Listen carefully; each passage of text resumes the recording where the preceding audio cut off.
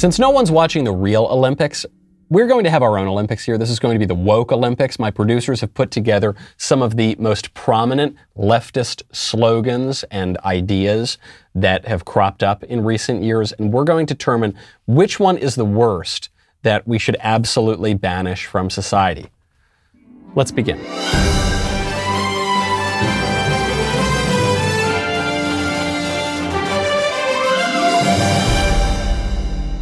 This Olympic bracket begins with My Truth versus Birthing Person.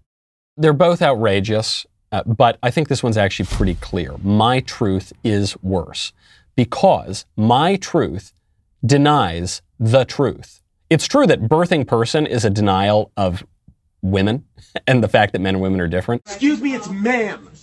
It is ma'am. But My Truth is a denial of objective reality and truth itself, so you got to give that one to My Truth.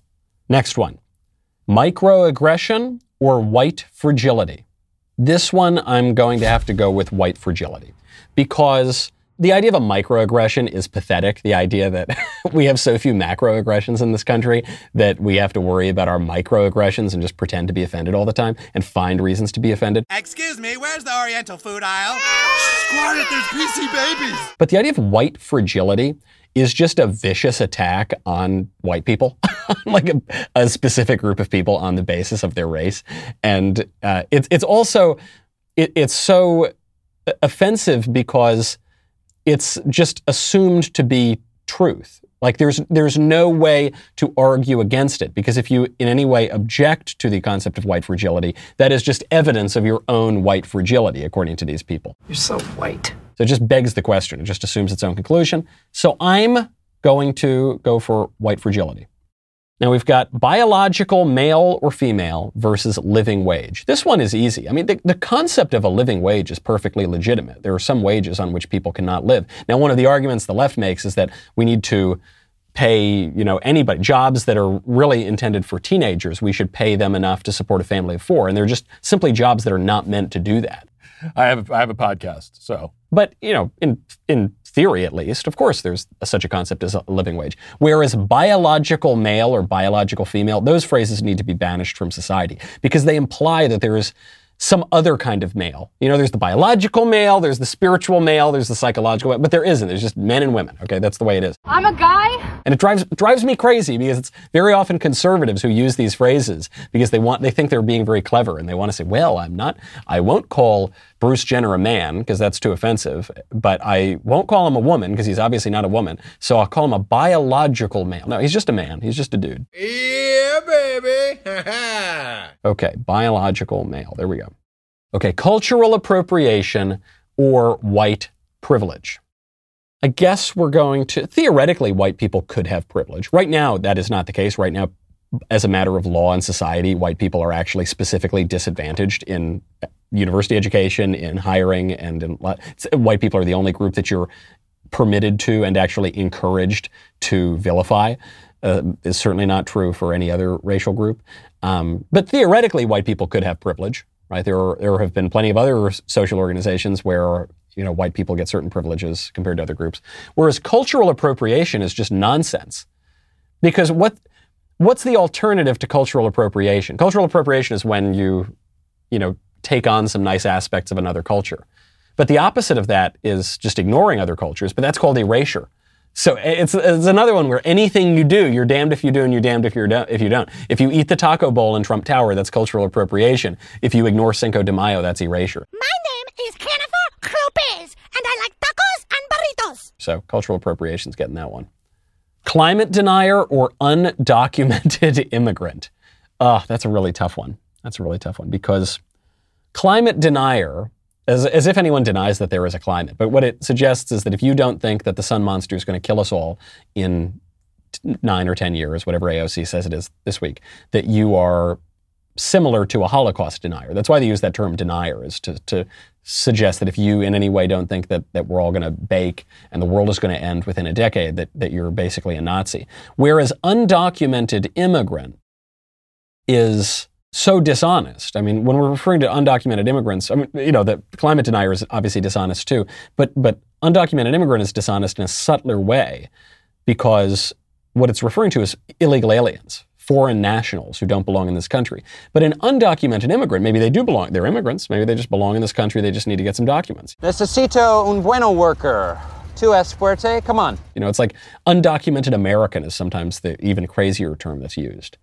I'm going to go with actually undocumented immigrant here. It needs to be banished because climate denier is so preposterous and it's just not catching on. People actually don't care about the sun monster scaries. Whereas the undocumented immigrant stuff actually has kind of worked and it poses a much graver threat to our political order than the climate stuff, which hasn't really taken hold yet, despite the best attempts of lunatics going all the way back to the 1970s. You know, remember Paul Ehrlich wrote The Population Bomb? He said within 10 years there's going to be mass starvation and that's why we need compulsory abortion and sterilization. And then 50 years later, the world population doubled and we're all fatter than ever. Malnutrition's at an all-time low. So those guys are just a joke, basically. Whereas the immigration people have actually done a pretty good job at affecting their agenda. Okay, black bodies versus economic justice. This is easy. Economic justice also is a perfectly legitimate concept in theory. The way that it's used by the left is usually the opposite of its meaning. It refers to injustice, where you take money from people and you give it to other people for not very good reasons. But black bodies is the most offensive one. This has been promoted by this very overrated leftist writer, Ta-Nehisi Coates. He's a darling of white liberals.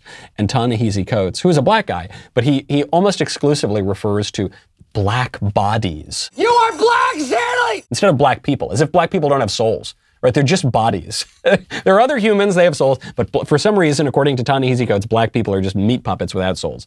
Very offensive stuff, and from a preposterous understanding of human nature. So, boom, getting that one. Next one, the 1% or anti-science.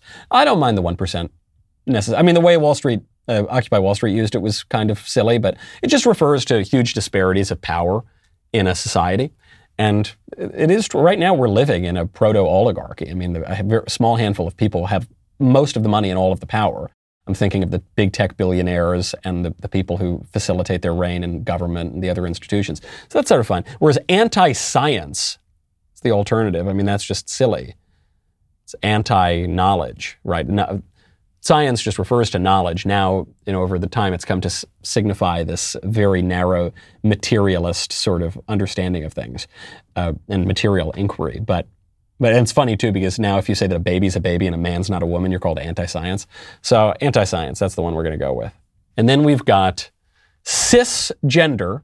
Cisgender refers to men who know that they're men and women who know that they're women.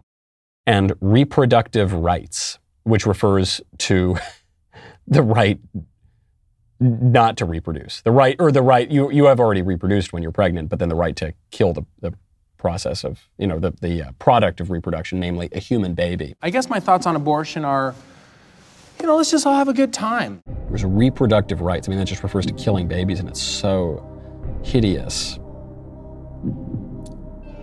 Which one would be banned? Reproductive rights.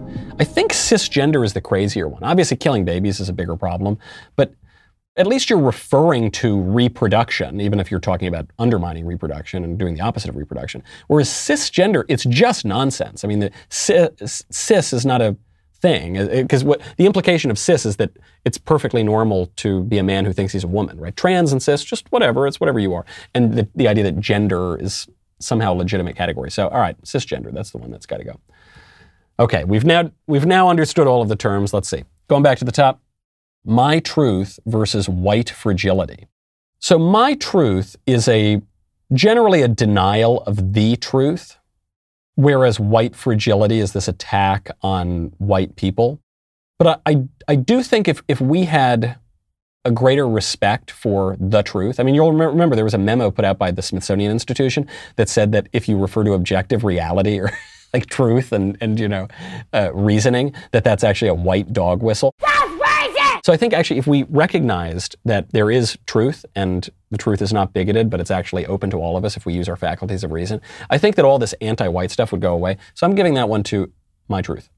Biological male or female versus cultural appropriation, it's going to have to go to biological male or female. That's much more offensive to reality. Undocumented immigrant versus black bodies.